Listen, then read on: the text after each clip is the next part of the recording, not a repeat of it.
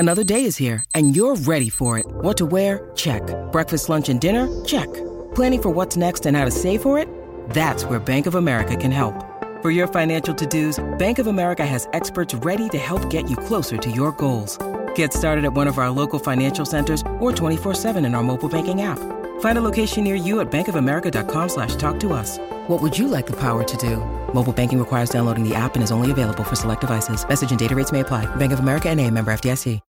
When you need mealtime inspiration, it's worth shopping Kroger, where you'll find over 30,000 mouth-watering choices that excite your inner foodie. And no matter what tasty choice you make, you'll enjoy our everyday low prices, plus extra ways to save, like digital coupons worth over $600 each week. You can also save up to $1 off per gallon at the pump with fuel points. More savings and more inspiring flavors make shopping Kroger worth it every time. Kroger, fresh for everyone. Fuel restrictions apply. Whether you're buying a new car or used one, it's a big investment, which is why you should choose Pennzoil Platinum. It helps extend the life of your engine and protect it up to 15 years or 500,000 miles, whichever comes first, guaranteed. That's because Pennzoil's base oil is made from natural gas and 99.5% free from engine clogging impurities. The proof is in the Pennzoil. Enrollment required. Keep your receipts. Other conditions apply. See pennzoil.com/warranty for full details. Find it at Firestone Complete Auto Care. The Madhouse Chicago Hockey Podcast. Over the line, Orr throws it. He's in. A backhander and a save by Tony Esposito. Stan Mikita was a small guy, very cocky in those days. A right hand by Magnuson, and he puts that guy down. Magnuson trying to tear his hair out. NBC Chicago's James Naveau. Murphy picked out of midair to Amani, set him up, Roenick. Jeremy Roenick. Odyssey Chicago Hockey Insider Jay Zawaski. Hawks win again. Chris Chelios in overtime. Farno Blue Wire Podcast. Team off the boards. He shoots. He's going down to the Taves. A game-winning goal. The Hawks live to fight another day. Bowling back. Sobel drives. Skipped it from Scott. The Madhouse Chicago Hockey Podcast. Chicago's going to be in last place forever. Clear to center for Taves. He got a breakaway. Taves to win the game. Hawks win. Hawks win. Jonathan Taves. Brought to you by Triple Threat Sports, Fry the Coop, and by the Sinson Law Group. Let's drop the puck.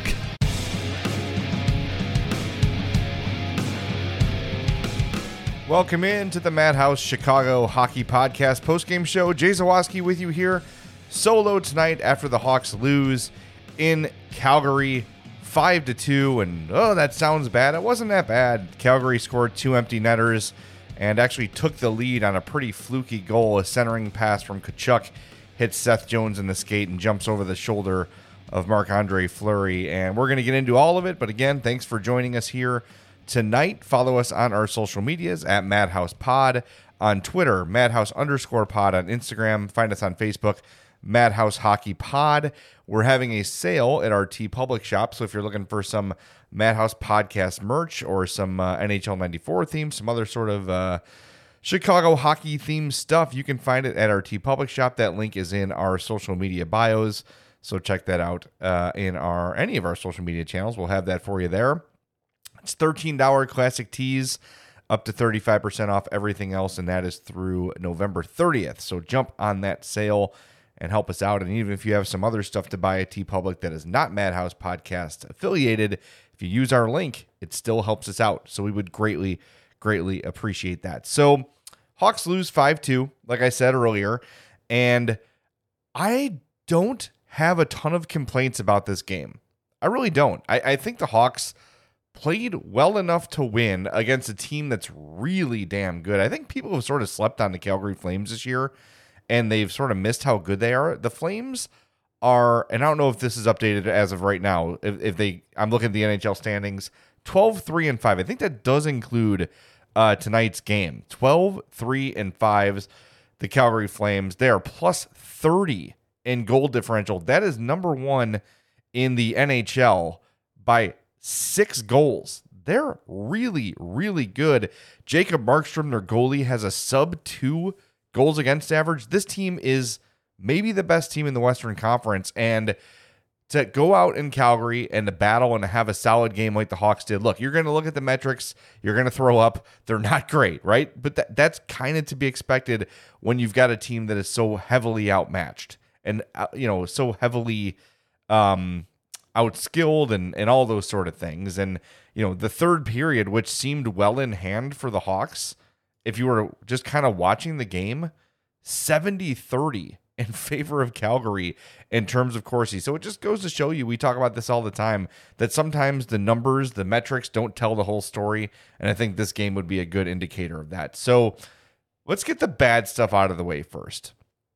I think we're still seeing the Hawks a little bit cautious, a little bit hesitant to take shots that are there. They're a little bit hesitant to make a mistake. And I understand that. Like I just said, they've got a pretty small margin for error, especially when they're playing against a team as good as Calgary. But we saw, when they press the issue, when they're trying to get back in the game, they can actually dominate the play for a little bit. They had a really solid couple shifts in the third period, including a really long one by Taves and Hagel, and Kubalik were out there for a while, and just a really solid shift. Long time in the Calgary zone. And we're still seeing, though, even when they have those sustained shifts, they're not getting the shot attempts. They're not getting the shots on goal that you would think those sustained shifts do. And this is sort of what we've been talking about for a lot of this season, is when they're sort of feeling like they can't make a mistake, they're so afraid to just take the simple play. And a play that really illustrated that to me was first period. Hawks have, it might have been a partial 2-on-1, but it was probably more of a 2-on-2. Jake McCabe is breaking down the left side. Patrick Kane is heading towards the slot on the right side. Jake McCabe has a wide open lane to shoot. Instead, Jake McCabe, noted defensive defenseman, tries a spinorama backhand pass to Patrick Kane. Now look, if it had worked, we'd all be laughing and joking about it. But look, this is just a microcosm of what has sort of frustrated me about the Hawks this year. When you get wide open looks at the net, take the shot. This is what we've been saying about Kirby Dach. More on him as the show goes on. Take the shots that are there. You don't have to globetrotter your way through victories. And if you look at the way Calgary scored in this game, there was nothing fancy. The game-winning goal went off Seth Jones' skate because Matthew Tkachuk tried to center it out in the slot. That's how you score goals in hockey most of the time. Look at the way Brandon Hagel plays, right? Picked up a 6th goal of the game of the season tonight. Just worked his way out in front. A pass popped out from the boards. He shot through traffic and scored on Markstrom. Reese Johnson, who scored his first NHL goal tonight, had a puck come to him off a bad turnover, caught Markstrom out of position, just threw the puck on net.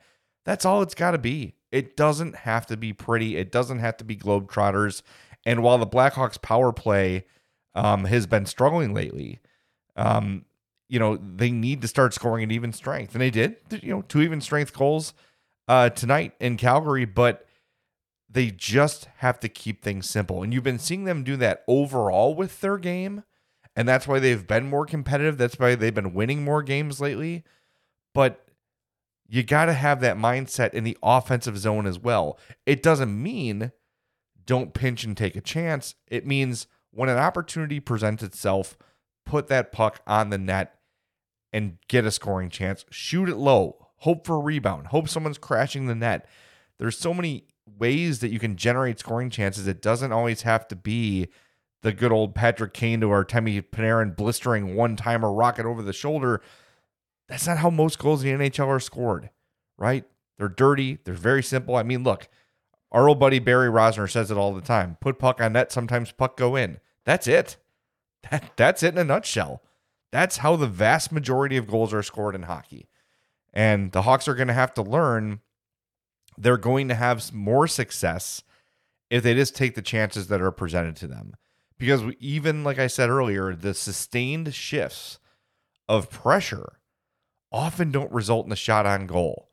You'll have cycle, puck move, pass back and forth, really good weaving in and out, getting the puck to the point and back and trying for that one shot, and maybe you get that one shot on goal, but you never see them really peppering the goalie with shots.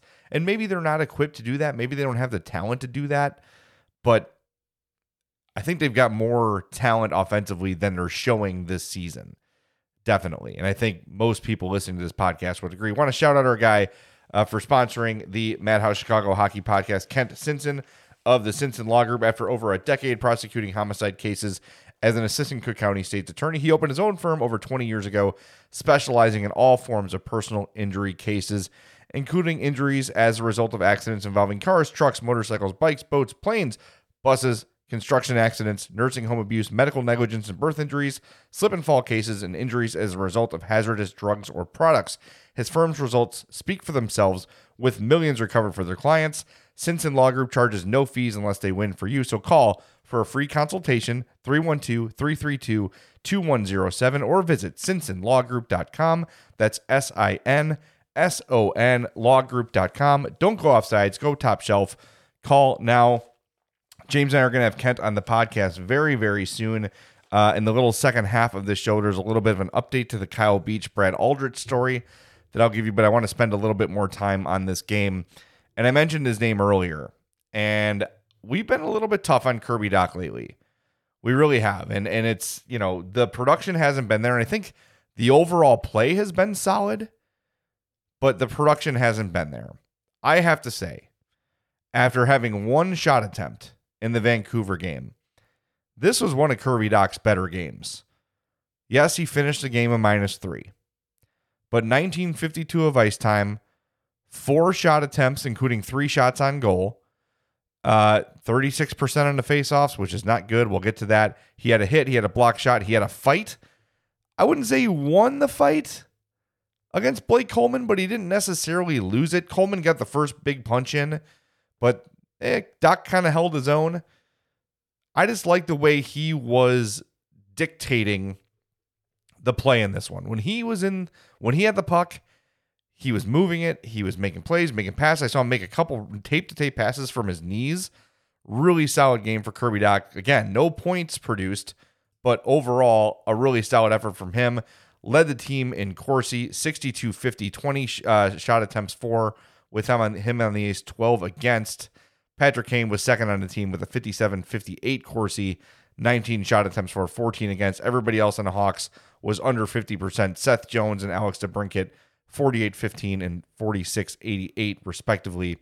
So I just wanted to make sure, on the day after we were a little bit hard on Kirby Dach, I thought he had a bounce back game tonight against Calgary and probably deserved to get a goal or two, or at least an assist or two. I just want to be clear. I think it's coming.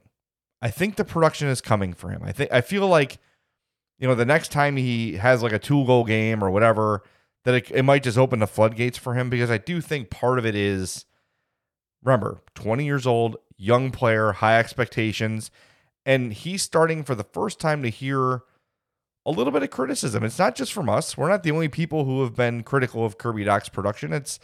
I saw it written on, I forget where I saw it earlier today. Somebody wrote it. I know the guys at Faxes from Uncle Dale have been on this for a while, that the production hasn't been there. So, this is not just a Madhouse podcast observation. A lot of people have seen this, and Kirby Dach is hearing it and feeling that pressure.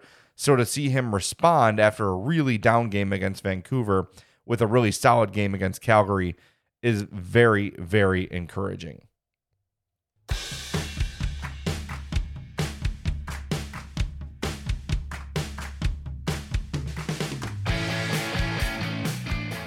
Welcome back into the Madhouse Chicago Hockey Podcast. It's Jay Zawaski, solo on this one. James Naveau off for the night. By the way, if you're going to be at the game on Friday against the St. Louis Blues, the matinee at 2:30, James and I are going to be there together with our wives.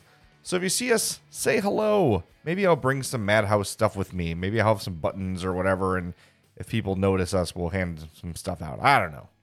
Or you can buy it yourself at our TeePublic sale. Damn it. No, I'm just kidding. But yeah, we'll bring some stuff with us for you. Recognize us at the Hawks game on Friday, and we'll give you something. How about that? That sounds good. It's going to be fun. It's going to be my first Hawks game in obviously a couple years, and I'm just really excited to be back at the UC and taking in a hockey game. All right, before we went to the break, mentioned a little bit of a development in the Kyle Beach situation. This is from TSN's Rick Westhead, who, as everybody knows by now, has been completely on top of this entire saga. He says, the Chicago Blackhawks and a lawyer representing Kyle Beach and John Doe 2 have agreed to mediation to try to settle the two lawsuits. The sides are scheduled to meet in December for a day to try to settle Beach's lawsuit before reconvening for a second day regarding John Doe 2's case. Yes, there's reason to be optimistic, but it's also important to manage expectations. Mediation is non-binding. Either side can walk away at any time, but if you've sort of looked through the people who really are in the know about the situation, this is probably an encouraging sign that some sort of settlement's going to get done with Kyle Beach and with John Doe 2. Again, Kyle Beach, I believe that day, West, I didn't say specifically, but I think it's December 15th. I'm almost certain I saw that. So hopefully the mediator can come to an agreement that's suitable for both sides and all parties can move on. And I hope Kyle Beach and John Doe 2 get everything they need, get everything that they deserve. And I'm confident that they will. And, hopefully everyone can start to put this thing behind them. I know, the scars of what happened to Kyle Beach and John Doe 2 and the other victims of Bradley Aldrich can never be erased. So hopefully those two are done right by and they're taken care of for a good amount of money that will take care of them for a long, long time. It's just an ugly situation that seems to be, if we're optimistic, seems to be coming to an end, at least in terms of the legal side of things. But I think that there is reason to be optimistic that this thing is going to get solved one way or another in the case of Kyle Beach and John Doe 2. So keep your eye on Rick Westhead. Of course, we'll stay on top of this stuff. And when we have Kent Simpson on, he can sort of tell us, like, okay, what happens in these mediation meetings? Is it kind of like an arbitrator in baseball where you're like, oh, you want this much and they want to pay you this much? Let's meet in the middle. Yay, everybody's happy. It's not that simple, of course. So we're going to bring Kent Simpson on for his expertise as well. Okay, going to wrap things up. Before I do, I know it's just me tonight, and James was going to be here but can't be, but this is our last show before Thanksgiving. So I want to make sure I take a minute. Stop the music, dumbass. Okay. I don't know why I hit the music so early. I just want to say to all the Madhouse podcast listeners, a heartfelt thank you. It's been a hard year for everybody. Hard year and a half, whatever it's been. In terms of COVID, we didn't know when hockey would be coming back a while back. And then hockey came back. And then there was Blackhawks scandal. And it was ugly. And people were jumping ship. And then the Hawks were terrible. Well, the one thing that we have been able to rely on for all these years has been you, the Madhouse podcast listener. And if you missed a couple episodes ago, it was revealed that we have passed the 1 million download mark all time, which is absolutely insane considering I've been told my entire career that there's just not an audience for Blackhawks. People don't care. No one is invested in the Hawks. There's 20,000 Hawks fans and they go to the games and they are the only ones that care in the entire city. And I think we have 1 million downloads proving otherwise. So thank you for that. Thanks for sticking with us when it's tough to stick with the Blackhawks for myriad reasons, right? But it looks like things in all aspects on the ice and off are starting to head, I guess you'd say, arrow pointed up, or at least slightly up in terms of the on ice. And, we'll see what happens with the Kyle Beach and John Doe 2 thing. But I don't know. I am, if you've listened to this podcast for a long time, people know I'm not a cynic and I am an optimist. And I have been optimistic about what I've seen from Danny Wirtz so far. And hopefully that continues. Hopefully it doesn't let me down. Hopefully I'm not proven to be naive for thinking he's trying to make some real, affect some real changes organizationally. We'll see. It remains to be seen. But so far he said the right things, him directly. Remember, the Hawks were the team that called this through a PR person baseless when Kyle Beach first made his allegation. So no, meritless was the word. I'm sorry. Meritless was the word they used, but that was not out of Danny Wirtz's mouth. So, the optimist in me and the non-cynic wants to believe that the Hawks are going to do the right thing, but they've got to prove it. But anyway, long story boring. I just want to say thank you to all of you for sticking with us and keeping the Madhouse podcast as successful as it's been. This has been our biggest year. This has been our biggest season by far. One of the biggest episodes we've ever done is the Stan Bowman resignation episode. I think the only one that has done more than that is the Joel Quenneville fired one. And I think the Seth Jones trade. I think that was the one. Those are like the top 3 we've done in the last 5 years. And because our audience is growing, those are probably the biggest ones we've done historically. But the Quenneville one's still the biggest. But thank you if this is your first time listening, if you've heard every episode, equally thank you. Greatly, greatly appreciate it. All right, I'm going to stop talking now. Thank you so much. Have a great Thanksgiving. No post-game show on Friday because we're going to be at the game, but we will be back next week with a brand new Madhouse Chicago Hockey podcast. Be safe. Take care of each other. Stay safe this Thanksgiving, and we love you very much. It's the Madhouse Chicago Hockey Podcast. The Madhouse Chicago Hockey Podcast was brought to you by Fry the Coop, Triple Threat Sports, and by the Sits In Law Group.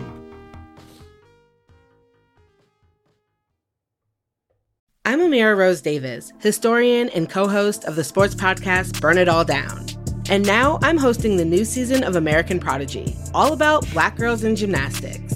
For the last 40 years, Black gymnasts have moved from the margins to the core of the sport and changed gymnastics along the way. Now, they tell their stories. You'll meet trailblazers like Diane Durham, superstars like Jordan Childs, and everyone in between. Listen to American Prodigies on Apple Podcasts, Spotify, Stitcher, or wherever you get your podcasts.